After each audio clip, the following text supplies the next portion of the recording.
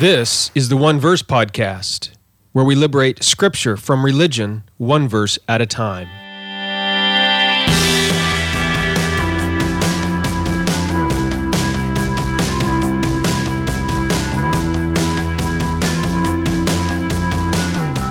Hello, I am Jeremy Myers, host of the One Verse Podcast. What does it mean to be made in the image of God? We began to see an answer to that question last week when we looked at Genesis 1:26. I said there were 4 contextual keys, and we looked at one of them last week. We're going to be looking at the other 3 today. If you haven't listened to that episode, it's episode 19 of the One Verse Podcast. Go back and listen to it. I refer back to it a lot in our study today, so it'll be good background material for what you listen to today. Now, before we get to that, I want to remind you that our sponsor for this month is potentially you. Thank you for all of you who have given so far to help support all the expenses that I incur through my blog and through this podcast and the books I write. It gets very, very expensive. And so some people have partnered with me on that. And I really, really appreciate it. If that's something you'd like to do in the coming year, you can go to redeeminggod.com/partner.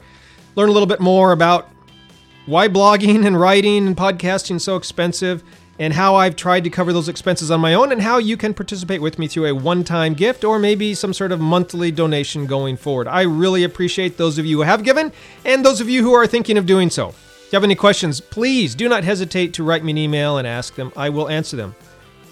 Thank you very much. Also, by the way, if you are thinking, this is not my sponsor, but I want to mention it anyway. If you're thinking of getting Logos Bible software, I just received an email yesterday from them letting me know that as of the new year in 2016, the discount code will no longer be 15%, but will only be 10%. So if that's something you've been thinking of doing, I wanted to mention it just so you can get it in before the end of the year. Buy your Logos software before the end of the year. Use my coupon code JMyers6.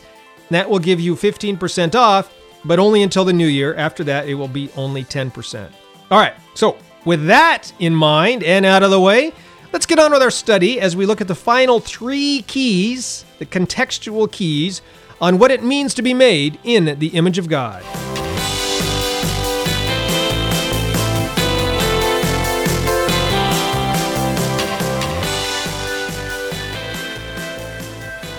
Okay, so in that previous episode, episode 19, when we began to look at what it means to be made in the image of God, I talked about some of the common theories that are out there, such as, God's a Trinity and therefore we're a Trinity, body, soul, and spirit, or, well, what separates us from the animals? Intellect, emotions, and will, so that must be what separates us. That must be what it means to be made in the image of God. We talked about those sorts of things, and I rejected all of them, and I said that there were 3 or 4 contextual keys, which helps us understand what it means to be made in the image of God, and we talked about that first one last week. And that first one was, just by way of review, that there are these 7 activities of God in Genesis chapter 1, and what we see God doing following his creation of mankind is telling us, telling you and me, telling the first man and woman, Adam and Eve, that they too should be involved in these 7 activities. Basically, what we saw then is that when we do what God is doing, then we are acting like God and this earth, so that when people see us, they see God. And I even pointed out that is what Jesus himself did. He said he only does what he sees the Father doing. And so when we look at Genesis 1, if we want to be like Jesus, if we want to be like God, then we can look at the 7 activities of God in Genesis 1, and we can act as the image of God by doing those same 7 activities. Anyway, go back and listen to episode 19 where we looked at that first contextual key, these 7 activities of God in Genesis 1. I'll probably bring some of that up again when we begin to look at Genesis chapter 2, maybe even next week when we look at these 3 commands that God gives Adam and Eve, the first humans, after he creates them. Anyway, let's begin to look at these next 3 keys. And the second contextual key is the cultural context key. And by cultural context, what I really mean is religious context. I brought this up a lot of times, numerous times in previous episodes. Back then, culture and religion were intimately connected. You really couldn't have one without the other. Honestly, it's the same way it is today. We just delude ourselves into thinking that we can separate culture and society, and politics from religion. We can't. They're all connected, and those who try to separate them the most are usually the ones who have them most connected. Anyway, but that's a subject for another time. Back in Moses' day, the cultural religious context of Genesis 1 was, the religions of Egypt that they had just come out of, the religions of Babylon, which was pervasive in the area, and of course the religions of the Canaanites, which was the land which they were heading to. And there are lots of contextual religious keys in those religions that talk about the image of God. For example, Egypt, they had just come out of Egypt. In Egypt, they did have something, the image of God, at least the creator God. And guess what the image of the creator God was? It was Ra. His image was the sun, that ball of fire up in the sky. And that's why Egyptians were sort of sun worshipers. So that was the image of God, the image of the creator God anyway. Other gods had other images. But there are some other parallels as well. For example, in Egyptian mythology, humans were formed by a potter god named Khnum, formed out of clay, and then were animated by the breath of Ra. That's interesting, right? Sounds very similar to what we are going to read in Genesis 2, when God formed Adam anyway, out of the dust of the ground and then breathed into him the breath of life. Very, very similar to what we read in the Egyptian creation accounts. The Babylonian accounts, very similar. There also the gods, guess what? They form humans out of clay as well, and then they bring the clay to life by mixing it with the blood of a slain god. You might remember that Marduk went to war with Tiamat. One of the casualties in that war was a god named Kingu, and they took his blood after Marduk was victorious. They took Kingu's blood, mixed it with clay, formed humans out of the clay, and then the humans came to life because they were mixed with, they had divine blood in them. Interestingly, you go and read those accounts. It is the creation of mankind that brings peace to the warring gods. It's the death of the god and his blood and the creation of mankind that brings peace to heaven. Sort of backwards from the way we often think about it. You might remember, though, that the reason they went to war in the first place is they were at war because they couldn't decide who should do what, who had the most power, who was going to do all the work. So they go to war, and their ultimate solution was, you know what, none of us want to do any of this work, so let's just create humans to do all the work for us. And once they did that, now the gods could just sit around and rest and relax, and humans would serve them and be slaves to the gods, do all the work for the gods. So, and by the way, that leads to another important point here from Genesis 1 in relation to these Babylonian accounts. In those accounts, you might have noticed there's really never any equality among the gods. They have a hierarchy. There's certain gods with more power and glory. And when they create humans the same way. There's not equality among humans. They create some humans with greater power and strength and glory and all that sort of thing. And just as the humans were created to serve the gods, so also when the gods, these Babylonian gods, create humans, they create some humans simply for the purpose of serving other humans. And that's really where sort of this parallel gets interesting. In Egyptian and Babylonian culture, in fact, in most cultures, even modern Western culture, it's typically thought that God has blessed certain people and they're at the top, and God has given them more money or more wisdom or more strength or power or glory, or maybe they have a special ability to hear from God and share the wisdom of God with the rest of us or something like that. And so they get all the glory, they get all the praise, they get all the recognition, they get all the money and the wealth and the power and the privilege and all that sort of thing. And that's very, very common. And that's the way it really was back in Egyptian and Babylonian cultures as well. And back then, though, they said the reason was, these people at the top, was because they were made, or they bore, the image and likeness of gods. That's why. That was their explanation. Said it's only right that I rule you and you all serve me because I bear the image and likeness of God, and that means you're just all my servants. They found a statue back in 1979. They were doing an archaeological excavation in northern Syria, and they found this statue of this king.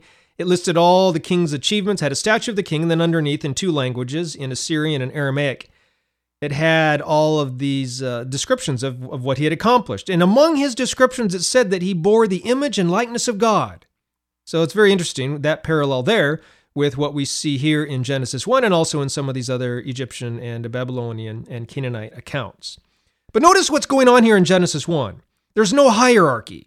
There's no certain people set at the top and everybody else has to serve him and bow down to him and worship him and treat him, this human being, like a God himself. No. In Genesis 1, the image of God, it's not just for the rich and powerful, not for the kings and military leaders and rulers and the priests. No.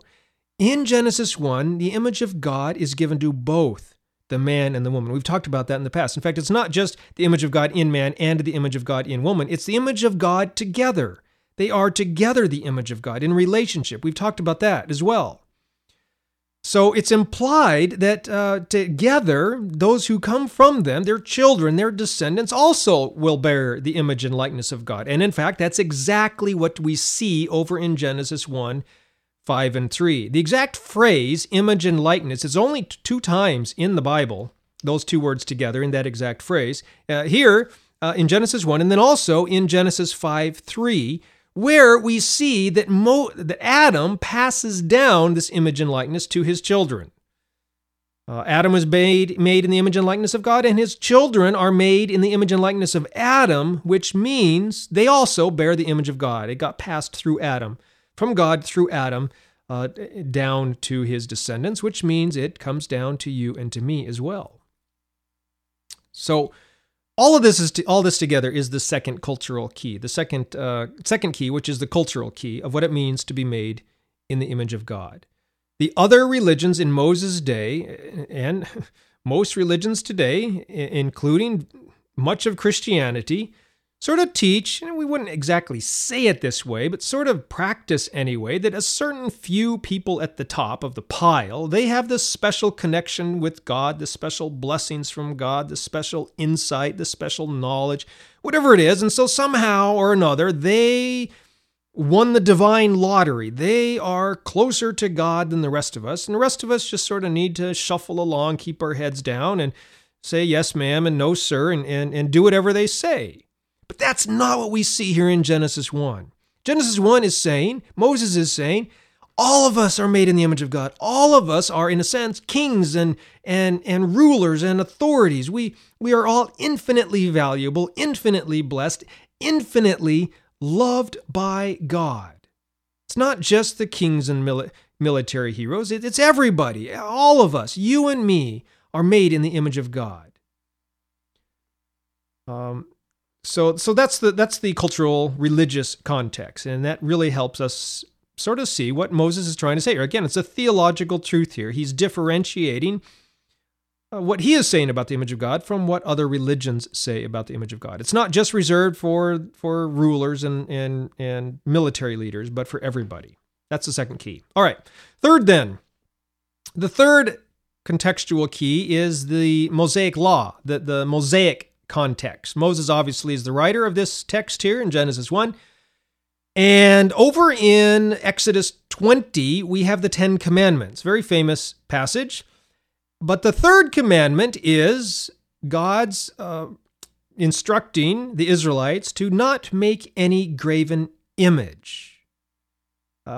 And you might have, if we've been going through this, you might have even thought about that, about the God's commandment there to not make any graven image, not make any image of God. And I think that the reason is because, there's 2 reasons. The reason stated, obviously, is, look, I don't want you to make any graven images of me because then you will be tempted to bow down and worship them. But really, I think the Israelites are sort of supposed to go back and think about what Moses has written here in Genesis chapter 1 and make the connection that the reason God didn't want us to make any images of him is because he had already made an image of himself. And I don't think that you and I can do better than he did. In fact, when we try, the best we can get is some sort of statue made of wood or stone or metal, gold or silver or something that all it can do is sit there on the pedestal and stare at us while we give it, clothing and drink and pray to it. And that's just ridiculous. God is saying, don't make an image of me because I don't want one, because I've already got one. The one I made is better than anything you can make.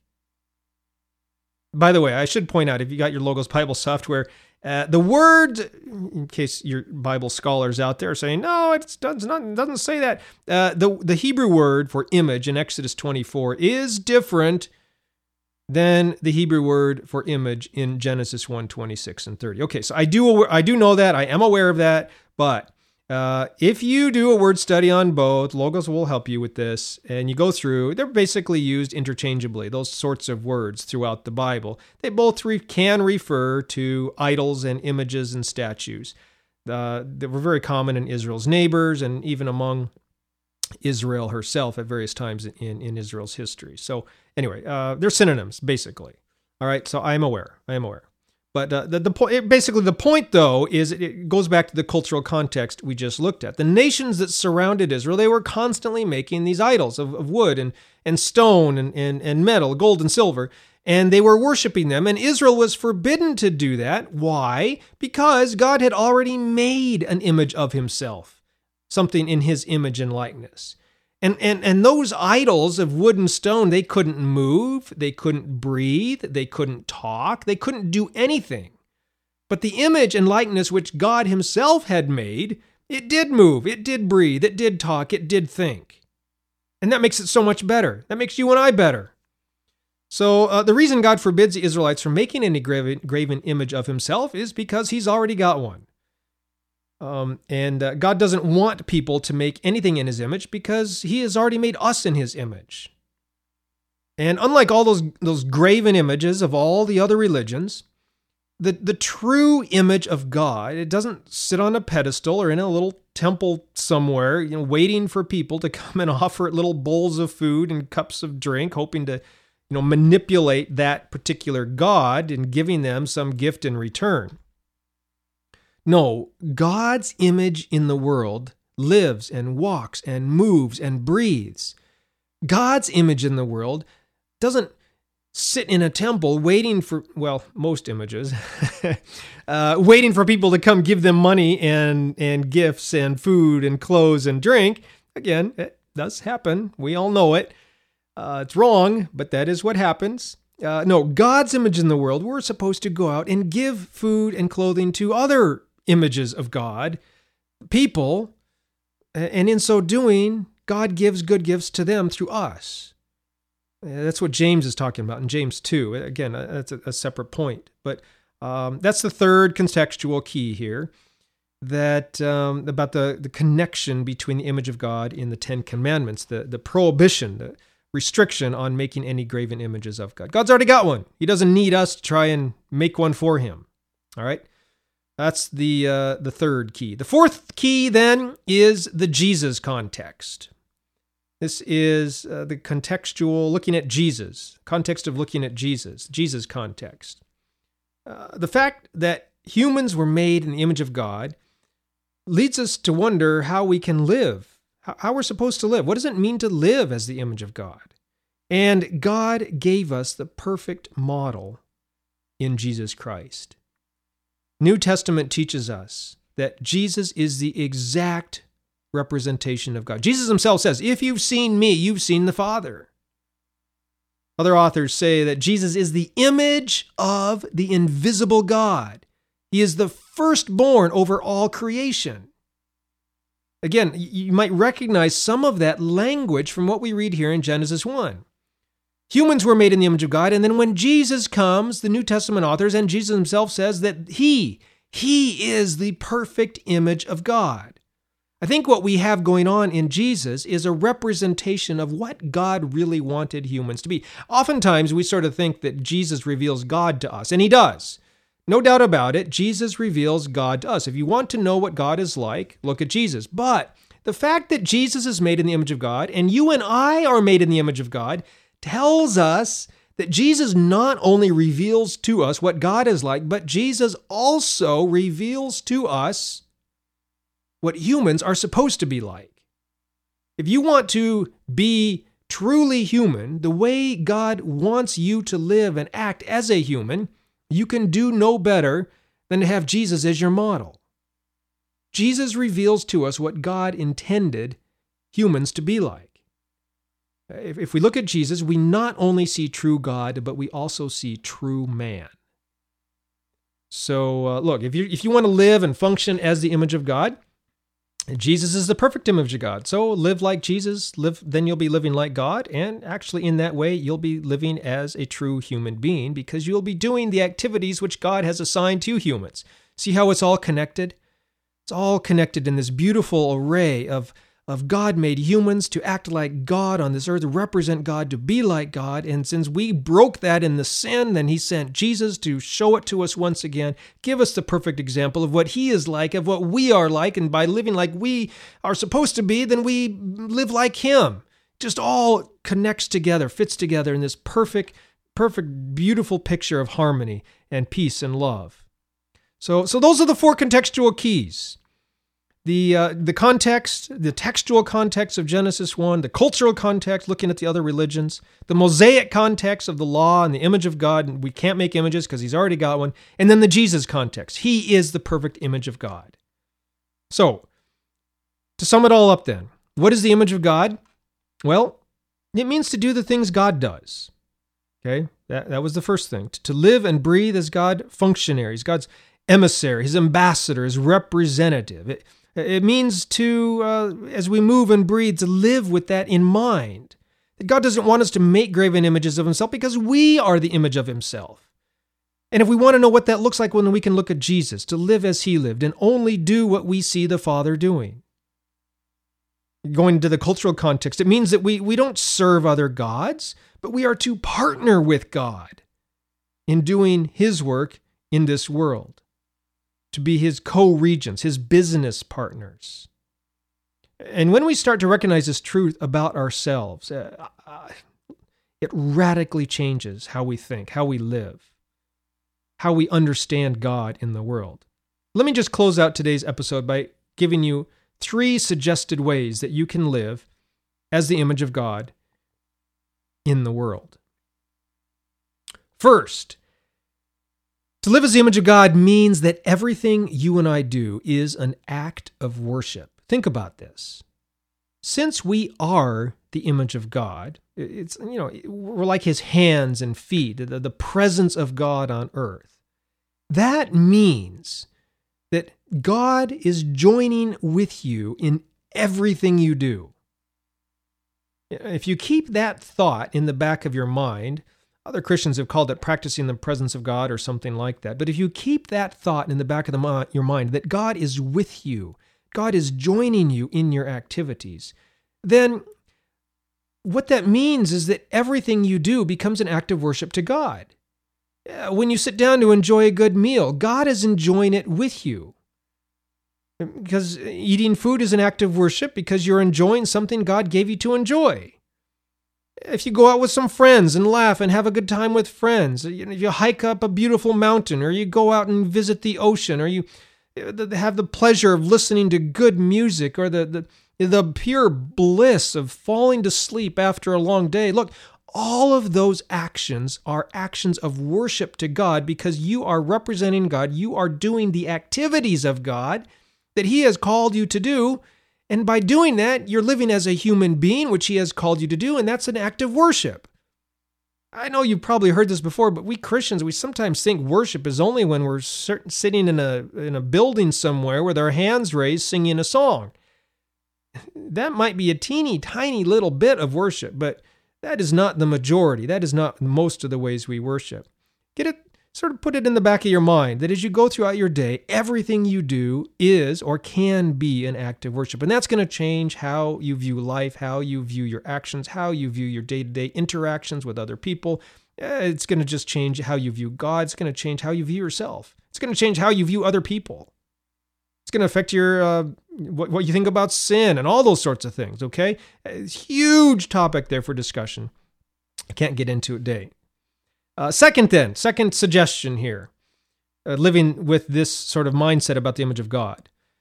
It means that you never have to wonder what God is up to in your life.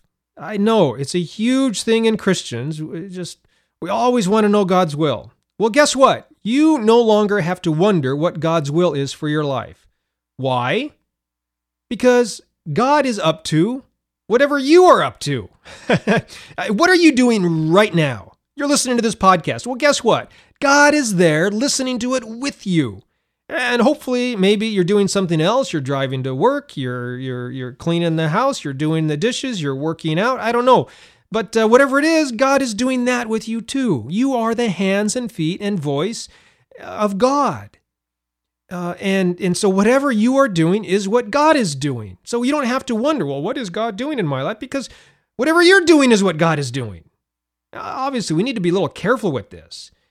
We don't want to drag God into things that he really doesn't want his name attached to, sin and certain activities and even certain religious activities, I think, which sort of drag his name through the mud. But look, the general idea is that you never really have to wonder about what God is up to in your life or what God is doing in your life, because the fact is that as the image of God, as the one who carries out the activities of God on earth, as the one who represents God through what you do, what you say, what you think, how you act on earth, then God is always with you and he is always doing whatever it is you're doing. That is just an astonishing thought to think about. Also, will revolutionize the way you view life, the way you view yourself, the way you view your daily routine, everything you think and say and do, and how other people treat you as well. And that leads to the third and final point.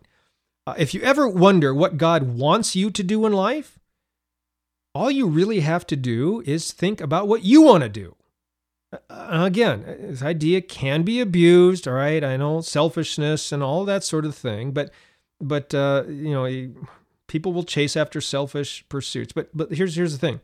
If your primary goal in life is to love others, right? Well, that's God's primary goal.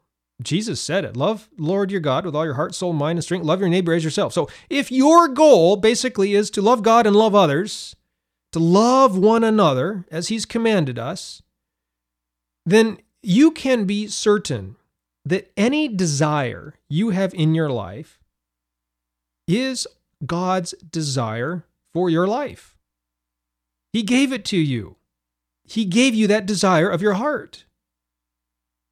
Okay, so if you see something in life that needs to be fixed, and you see someone that needs to be loved, or you find some place that you can serve, then it's not something you necessarily need to pray about, or even here's what we often see: oh, that person really needs to be helped. God, I pray that you would raise someone up to help them.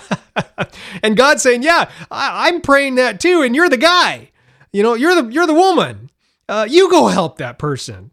That's how it often works. So that's what's if you see a need, if you see something to love, if someone to love, somewhere to serve, then that's what God wants you to do. The reason you saw the need or sensed the loneliness or felt the fear in the other person is because God is calling you to be his hands and his voice in that situation and to that person. So, you who bear the image of God in this world, get out there and be his image.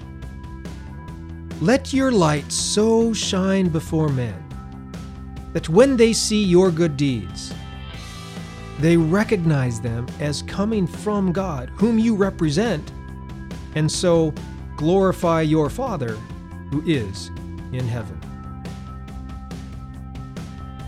I hope this episode was encouraging to you. That wraps it up for our study of the image of God.